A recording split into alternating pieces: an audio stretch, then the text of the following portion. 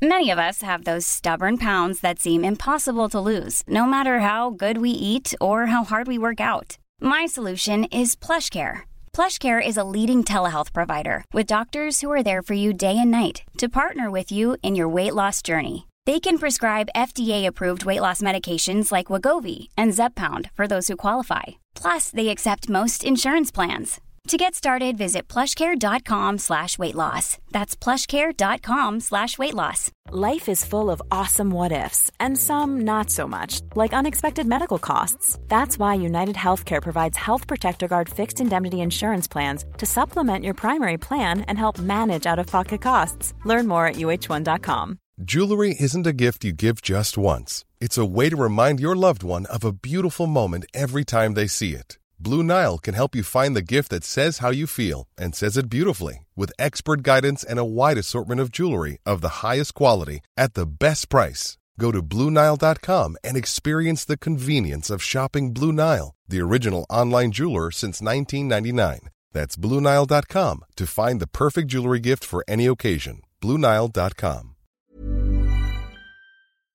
This episode is brought to you by Great Hearts Academies, a non-profit network of K-12 public charter schools offering a rigorous classical liberal arts education grounded in the best of the Western tradition.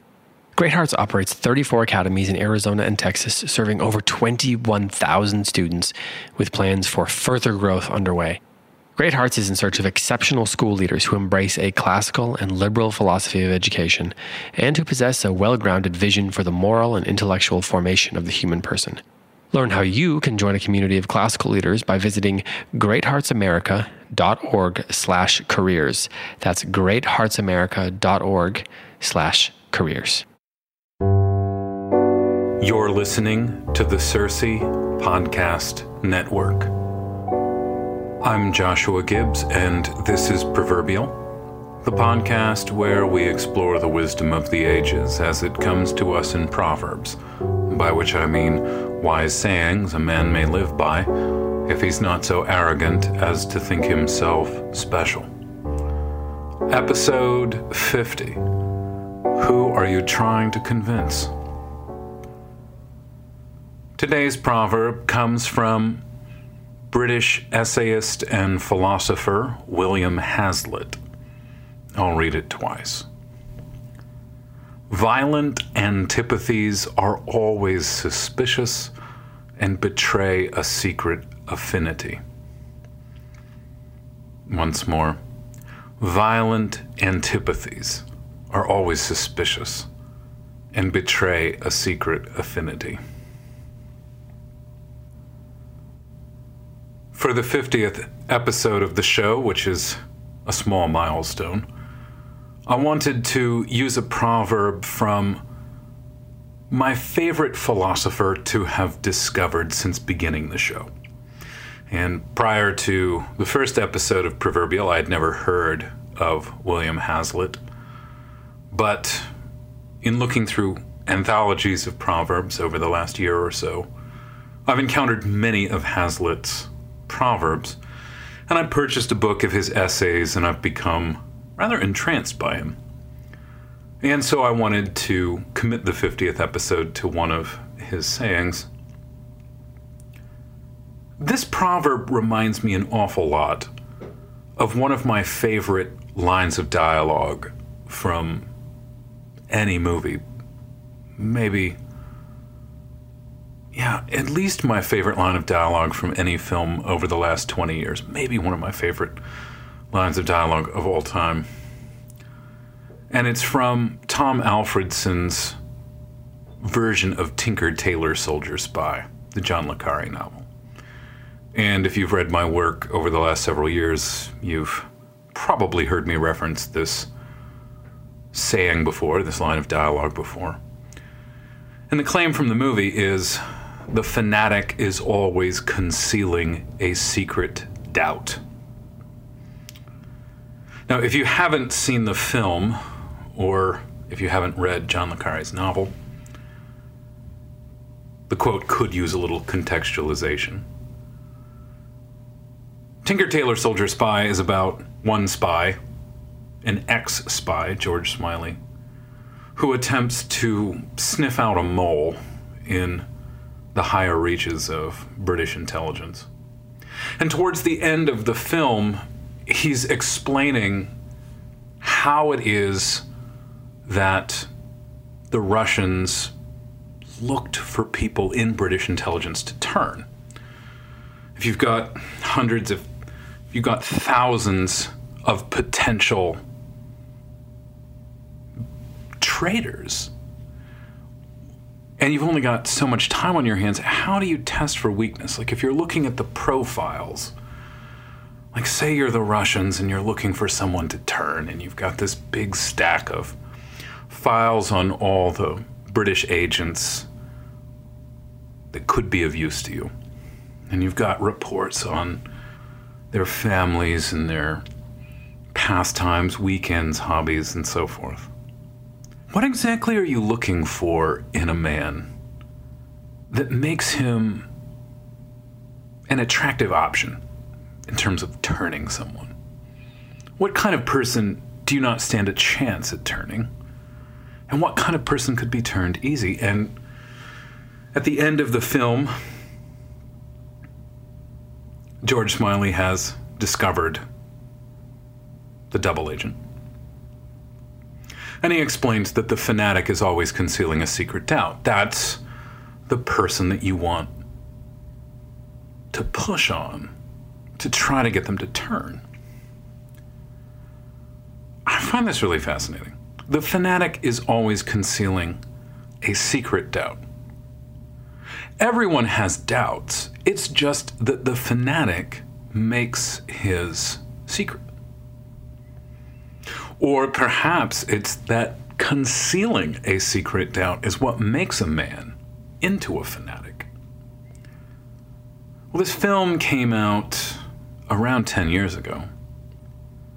And it was around the time that I saw this film that I first noted fanaticism in others. I don't think that I had noted it as such before. Shortly after I saw this movie for the first time, I was living in Florida. One afternoon, I took a walk with my 2-year-old daughter. And when we left the house, the sky was dark. It was the afternoon, and it looked like it was going to rain. But I took my chances. I said, my daughter really needs a walk. I need to get out of the house. Let's see if we can make it around the neighborhood before the rain begins. And we would take this little loop around the neighborhood that was about 1/4 mile long. And at the very farthest from our front door that we would get, we were, maybe 1,000 feet. Well, we go for this walk, and we're about 1,000 feet away from the front door of our apartment, and the heavens open. And it's a torrential downpour. And like an idiot, I had worn flip-flops on this walk. And I could not walk in the rain. My feet were slipping, and my child was freaking out. So I did something that I've only done 2 or 3 times in my whole life. I knocked on a stranger's door and asked for refuge from a storm.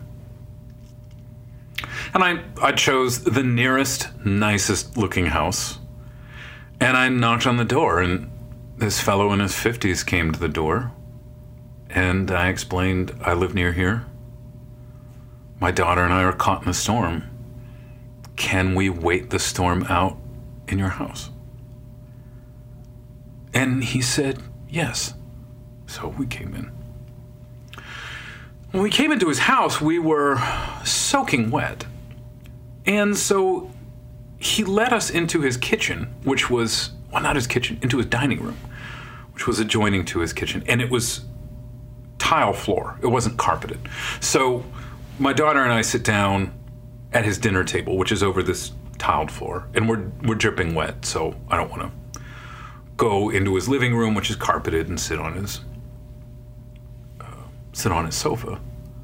But he and his wife, who was also home, go and kind of sit maybe 15 feet away, 20 feet away. It felt like a long distance. So I'm a stranger already in his home, and he's sitting about 20 feet away.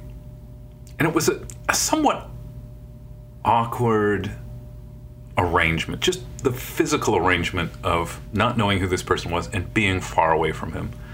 Probably made us both a bit more suspicious of each other than we ought to have been. If we'd been closer, there might have been some more friendly, more intimate sort of interaction that would have followed.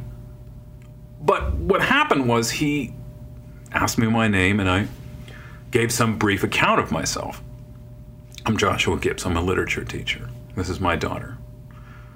We live near here. Like, I don't remember saying anything terribly interesting to him. And kind of banal biographical information. And in response to my claim of being Joshua Gibbs and being a literature teacher,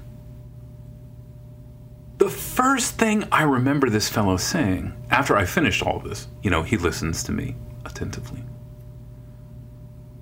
The first thing that he says when I'm done saying all this, and, before going any further, this was a nice house. This was a big 2-story home in a nice little neighborhood, 2 cars in the driveway. Well decorated inside, a kind of comfortable, tasteful sort of home. And I tell him all of this, Josh Gibbs, literature teacher. And I think the first question out of his mouth after I said all of this was something like, when you die, are you certain that you will go to heaven?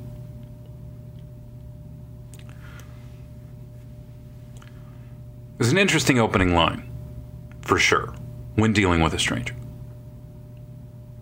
The question was not about God. It was not about Christianity.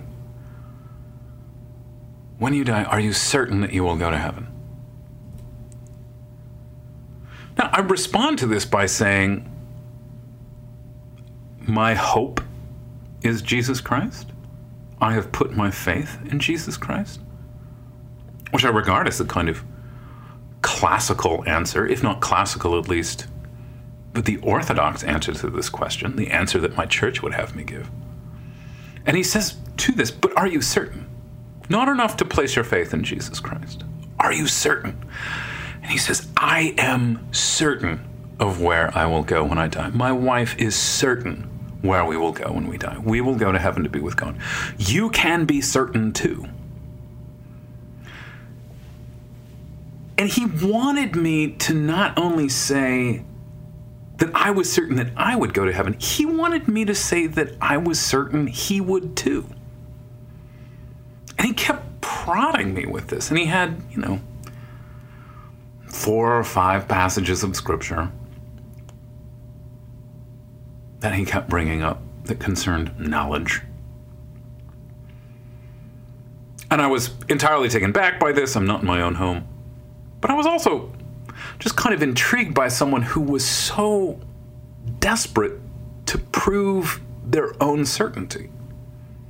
And the question that I didn't ask him, but the question that I wanted to ask is, who are you trying to convince? Like, why would you try to convince a complete stranger of your own certainty of a position? Not really trying to convince a stranger of a position, but trying to convince a stranger of your own certainty of a position. Now, this fellow was a nice guy. I mean, he let a perfect stranger into his home. But when I left his house, I couldn't help thinking of this quote: the fanatic is always concealing a secret doubt. Why was he trying so hard to convince me of his own certainty? It's a weird thing to try to convince somebody of. Not long after this, I had another encounter with a total stranger who wanted to prove the same thing to me. I was in a grocery store. It was less than 2 weeks later. I was in a grocery store pushing the same little daughter around in the produce section. This guy comes up to me, asks me not the same question, but a pretty similar kind of question. If you die tonight, where will you go? And I said, the morgue. Actually, I didn't. I just always want to say that whenever somebody asks, if you die tonight, where will you go? I think I said, it's my hope that I go to heaven to be with Jesus Christ. This was not good enough. Hope, not good enough. Faith, not good enough. You must know with certainty. And so I was in the grocery store, and this fellow, who I have never seen before in my life, wants to get into a conversation about certainty. It was not a conversation about God. It was a conversation about certainty. And it's very strange to get into a conversation with somebody about certainty when that person has never heard the word epistemology before. Like, if a stranger knows what epistemology is, and for some reason a stranger wants to debate epistemology with you, that's a different story. But to want to debate how we know what we know with a stranger, not the goodness of God, not the love of God, but certainty. And this guy wanted me to say, I was certain that both of us were going to heaven. And I kept insisting. I have placed my faith in Jesus Christ. He is my faith and my hope. No, not good enough. You must know for certain. And so I pulled the classical angle and started kind of explaining how epistemology works to this fellow who I think wanted to get into some kind of gospel presentation to me. I started explaining how epistemology works. And he stands there, frustrated, for about 30 seconds. And I finished with some kind of question to him about certainty of knowledge. And he looked me in the eye and he said, "You go to hell." And he walked away. The fanatic is always concealing a secret doubt. Now, if we go back to the spy angle, the spy movie hypothetical scenario. How do you pick somebody to try to turn? What is it in a man's file that lets you know he's highly likely to betray his country for some money? What do you go off of? Now, if you've read any of other Le Carre's other novels or seen other films based on his work, you know that alcoholics are easy targets to turn. But that's not the primary thing, at least not in Tom Alfredson's Tinker, Tailor, Soldier, Spy. It's fanaticism. That's what you want to go for, which seems counterintuitive, right? You would think that the easiest person to turn would be somebody who had expressed some doubts before, but that's not it, not according to Le Carre. Why? Well, I think the fanatic doesn't believe that he's being paid enough. The fanatic is always willing to go farther than others. He's always willing to suffer more than others. And the fanatic is vexed by the fact that he is judged by those who he thinks lack his level of commitment. The fanatic doubts that any purely earthly thing can be worth his love.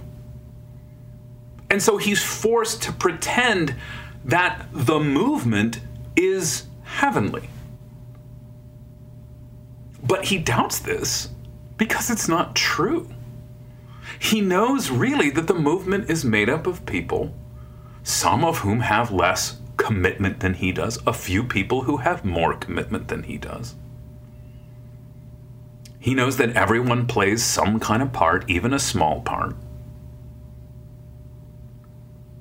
He knows that other people have doubts. But only the fanatic feels as though he must conceal those doubts. Everyone else voices their doubts openly and casually. The common man admits that his corporation, his business, his college, his school, his following on Twitter is all made up of people whose motivations for following him or for following the movement or being part of the movement. Their motivations are all very diverse. But the fanatic believes that doubt is what sinks the college, the business, the corporation. He has this divine view of the movement. And he's like a 3rd or 4th century pagan Roman who believes that the corruption at the edges of the empire are a result of an angry God. You go back to 4th or 3rd century Rome, 4th century Rome. And the pagans are persecuting Christians because the Romans can't keep an emperor on the throne for more than a couple weeks, because the treasury is empty, because their borders are soft. And they say the problem is that Jupiter's angry at us. And he's angry at us because the Christians refuse to offer sacrifices, because the Christians have doubts. And the doubts of Christians in Jupiter, granted this is a specific kind of doubt, of course, but the doubts of Christians in Jupiter are what are making Jupiter angry. And so they create this kind of fanaticism. The Romans don't express their doubts. They believe the expression of doubt angers their God. And the fanatic believes that anyone who expresses doubt in the movement will sink the movement. There's nobody who's more apt to lose their faith in a movement than someone who talks about it and blogs about it and lectures about it all the time. That's one of the things that I like about classical education. I think it's problematic that classical education has become a movement.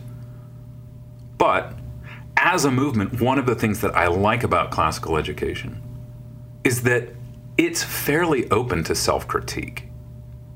You don't have to pretend like it's really perfect.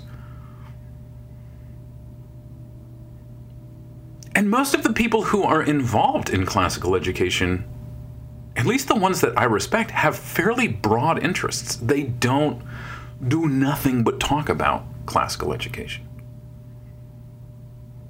They have some doubts. They express those doubts. They express their gratitude, and they get on with their lives.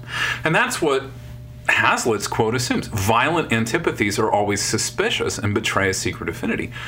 The common person has antipathies, but they're not violent. They don't create a kind of frenzy.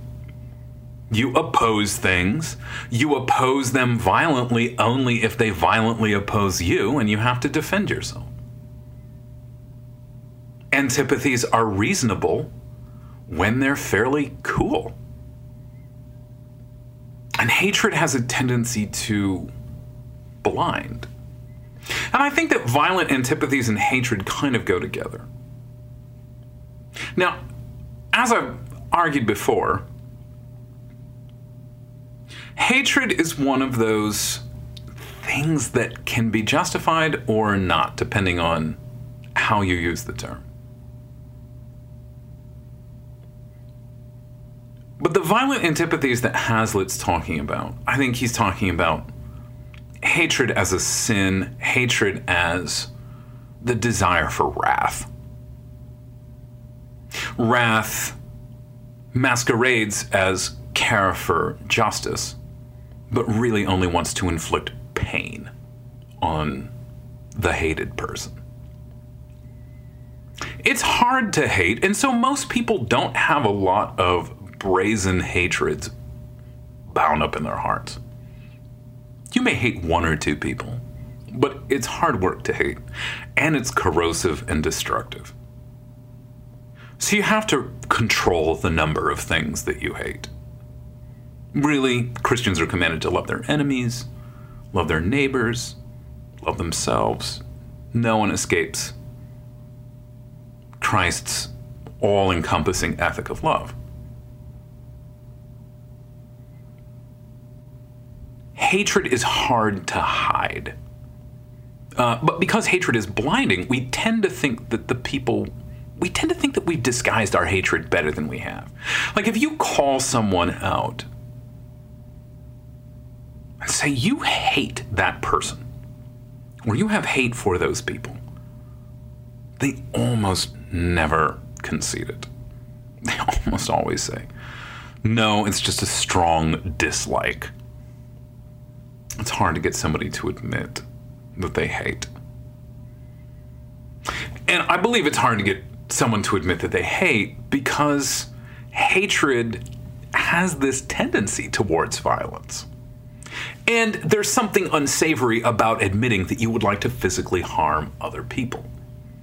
It's hard to know what to say to someone after they admit that. I would like to hurt this person physically. What is anybody going to say to that? Good? Let me help you? The secret affinity we feel towards people for whom we also have a violent antipathy may not always be doubt in the movement, so to speak. It can simply be self-doubt. In which case, we know that our enemies have a point. We know that our enemies have a point because we've seen the back rooms of our own movement. As soon as you're a part of a movement, you get to see all the dirty laundry. You get to see all the stuff that the movement doesn't put front and center in their PR campaigns. Every store has a sign on a door in the back that says employees only. And as soon as you've been behind that door, you know that your competitors know something about you. You know that your competitors know that you're hiding a few things, that you're keeping a few things secret, that you've at least swept the dirt under the rug. To be a part, to take identity or become a member of any sort of institution is to be initiated into the secrets of that institution or the private information. Secret sounds a little too suspicious. As soon as you're in, you learn where all the vulnerabilities are. You learn where all the inconsistencies are. You learn where all the places are where no one can see you. All the little nooks and crannies. And you're angry that those nooks and crannies are not shored up. And you're angry that there's a back room. And you're angry that there's information about the movement that you have to keep secret. And in keeping it a secret, you're bearing this burden. And when other people share their doubts, they're not doing their part. They're not doing their part in shouldering the weight. And so you become frustrated. And your own fervor has to make up for theirs. So this cuts both ways, though, I think. I think that there is this sunny side to the fanatic is always concealing a secret doubt. And the sunny side is this. I'll state this axiomatically. Bad students often turn into good teachers. And I make that claim as somebody who's in education, and I'd be willing to bet that other industries and other lines of work have similar sounding proverbs or axioms or maxims about where the great plumber comes from, where the great general comes from. I was indifferent to school, or I affected a kind of indifference back in the 90s when I went to high school. I needed 10 years to graduate from college. I expressed intense dislike of college. 10 years to graduate with a bachelor's degree. Dropped out 3 times. Made fun of school, mocked school openly when I was in high school.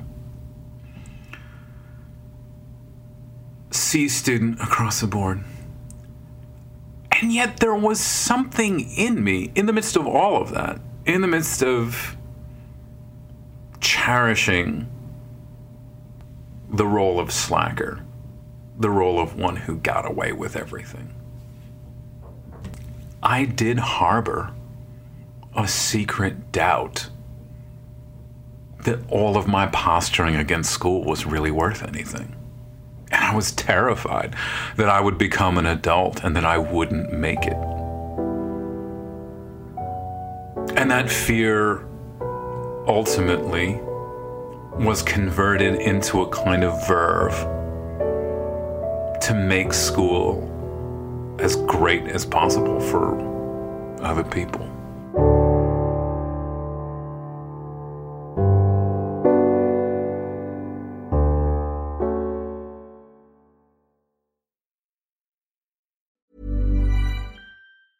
Hey, it's Paige DeSorbo from Giggly Squad. High quality fashion without the price tag. Say hello to Quince. I'm snagging high-end essentials like cozy cashmere sweaters, sleek leather jackets, fine jewelry, and so much more. With Quince being 50 to 80% less than similar brands. And they partner with factories that prioritize safe, ethical, and responsible manufacturing. I love that. Luxury quality within reach. Go to quince.com/style to get free shipping and 365-day returns on your next order. Quince.com/style.